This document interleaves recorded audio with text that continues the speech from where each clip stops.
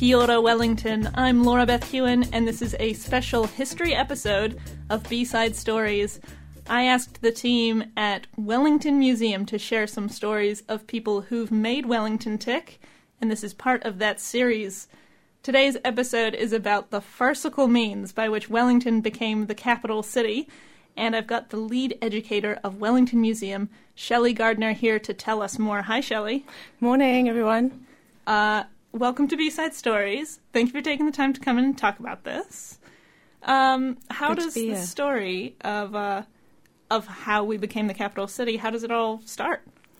Well, I think that it's an accurate description when you say it was farcical, as all good political stories are. This one is full of drama and farce. And it all, goes back in the day when Auckland saw itself as the place to have parliament and government. And the problem with Auckland was that their setup was just not very comfy. In fact, the building that everybody came to meet at was so badly set up that it was known as the shed office.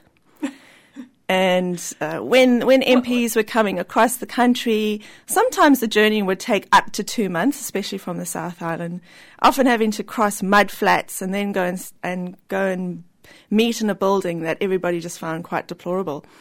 And so right from the early days, there was a lot of agitation to move the seat of Parliament, and there was a lot of debate about where to put it.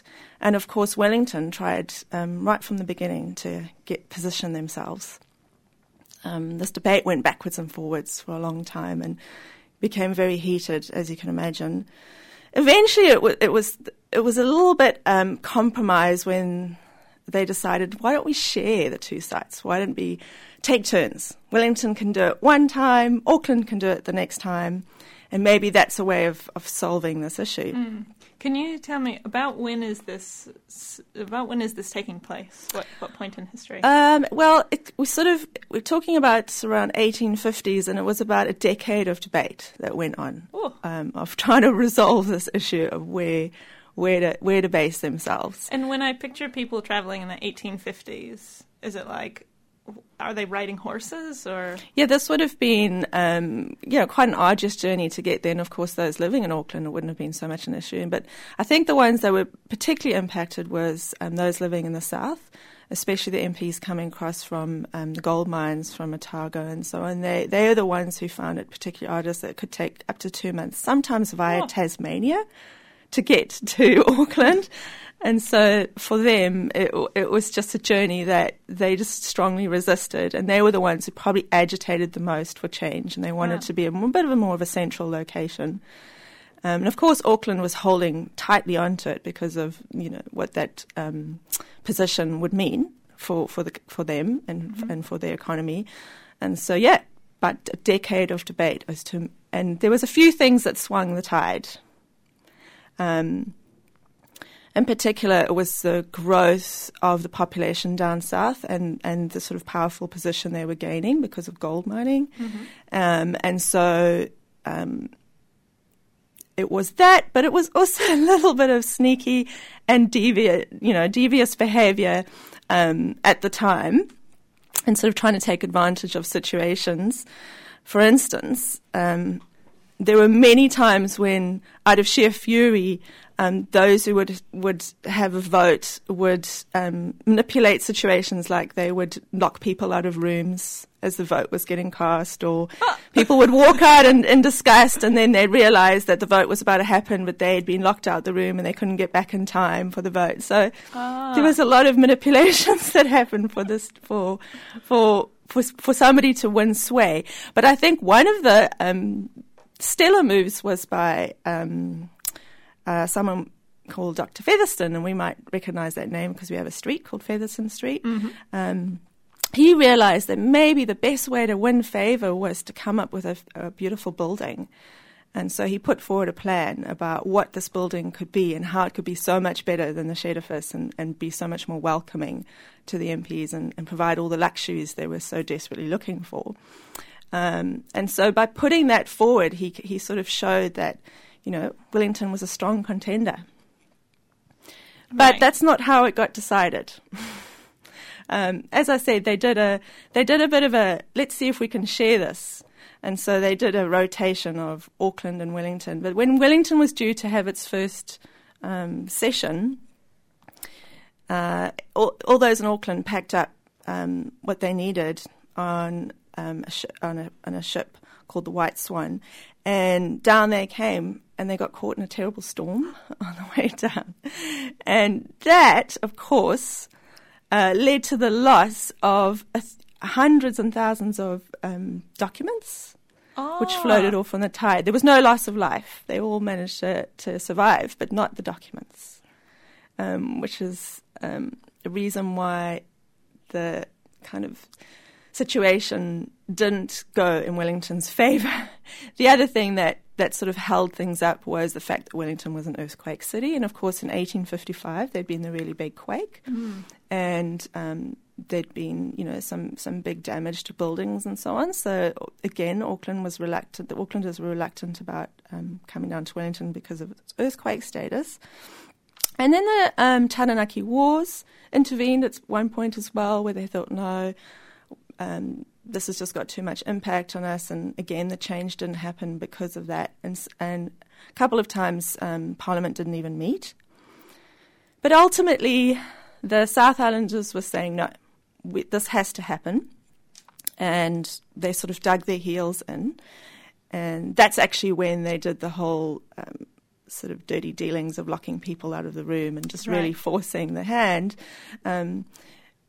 But for this to get resolved, they decided they needed some sort of neutral decision makers to come in and to have a good look around and to choose the spot. Right. Is this after a decade of argument? Yes, after a decade of argument and trying to do two sites and, shipwrecks and walkouts and, all sorts of fighting and backhinding and political manoeuvring. They realised that really they just could not resolve this, so they needed somebody else to come in and actually make the decision. Oh, yes. And so they thought, okay, well, we need what they might see as a neutral party. And they thought 3 commissioners, and so they chose 3 commissioners to come and make the decision. Mm-hmm. Now, of course, today, if we were to move, if we were to move the capital city, there'd be quite a lot of discussion. There might be a referendum. Yes. There, people might have a say. There might be, voting. There'd be lots of political debate as well. We know how much it would cost. Well, back then, the Governor General couldn't get involved. The Queen didn't care. There was certainly no vote, no referendum. What they decided to do was invite 3 Australians over to make that decision. Yeah. And so 3 Australians came over and randomly, or maybe not so randomly, chose where the capital should be. Well, how did these Australians know anything about sort of the topography of New Zealand, or what was the best place? Well, these 3 Australians there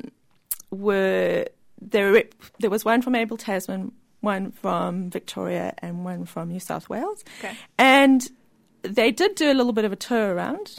They were provided with, all sorts of comforts and a boat to tour around, and they did do quite a good look around. And they almost gave it to Nelson. But, Nelson? Yeah. Was that on the options? Yep, because they were commissioned to look for a place that had a harbour, a good harbour, that could be safe, and that was central. Right. And so based on all those criteria, they then decided that Wellington was the place to have it. All right. Yeah, that's how we became capital. And at the time, and once they constructed the building that had been designed, it actually went out. They didn't use Featherston's design in the end. It actually went out as a bit of a competition to draw up the building where everyone was going to be seated. And they weren't satisfied with any of the results, and it actually became a mashup of sort of several of the of the plans submitted. Oh, yeah. And so that, including the Australians and the move and the building construct, apparently came, and don't ask me how much this is in equivalent today because I have no idea, but at the time it was over £55,000 to do the whole thing. To build Parliament? And pay off the Australians. Apparently that was about £3,000. Ah. Well, so were these Australians like political figures? Or yeah, who were. They sort of had a position. They were commissioners, and I would imagine that they had some kind of influential position. And at the time, we still had quite a relationship with Australia, quite a strong political tie to Australia. I suppose they were considered sort of neutral in whatever way. But I reckon there was lots of whining and dining that went in and trying to get them on board. Of course, Auckland was devastated by this, and that was when there was sort of grounds for sort of secessionists, the people who sort of thought, no, we need to break away. Auckland needs to break away and do its own thing. And down south, they were happy that it got moved closer, but they weren't entirely happy. They continued to petition for it to be moved to Dunedin and Christchurch. Oh. But it never happened because by then the expense and what had sort of the result of the decision and the tremendous expense everyone had gone through to set it up in Wellington, they just realised it wasn't feasible to do it again. Plus, probably didn't want another shipwreck with all the documents. So there was a movement in Auckland to break away from New Zealand. They were so disgruntled by what had happened. They wanted to just do their own thing. Gosh, I suppose they didn't want to take the journey to Wellington. No, they didn't. They didn't want to be the ones to have to come on down. But I think once this building had been built with all the flash new facilities, they realised that actually it was good accommodation. Right. Yeah, and so appreciated it. And this is the Parliament building we know today. It's still the same one that we go to for our tours of Parliament now. It's had various iterations over time, but that was the founding kind of stages. Awesome. And so did the back and forth and the discussions about where the capital continue, or did those three Australians pretty well end the fight? I think that ended it at the time. Yes. And that's what put in place, because as I say, quite a substantial amount of money went out, and it was sort of, that was right. We're not going to kind of keep going backwards and forwards with this. This is how it's been resolved. But as I said, it wasn't fully resolved. South Islanders still kept wanting to see it come a little closer, but it just never quite had the momentum it got at that particular point. Yeah. And I suppose just the money being allocated and spent, and the construction of the building and everything sort of coming to a point finally happened for Wellington after 10 years of hard debate and struggle. And what a great decision it was. Yeah. So here we are. Here how we serve the capital. That is so much of what Wellington is. So much of the character of the city is sort of that part of town and all the people who work in that sector. So, good for us. Yeah, I mean, immediately it was a boom for the city. Wow. I mean, that's when the banks moved in, and that's when, there was a quick growth along Lambton Quay. It was a huge boon for the city, and those who were really strongly petitioned for it, and the likes of Featherston, they could see that potential, and that's why they held on for so long. Right on. Well, that is such an awesome story. If people want to learn more about that and other parts of Wellington history, tell us how they can do that. Well, this story, and of course many other of our wonderful, eclectic, unique Wellington stories are found at our museum, the Wellington Museum. And if you want to know more about all the things we get up to and the exciting things we do, go and look out for our spring brochure, which is about to come out on the 1st of September. That's awesome. Shelley, thank you for joining us. Pleasure to be here.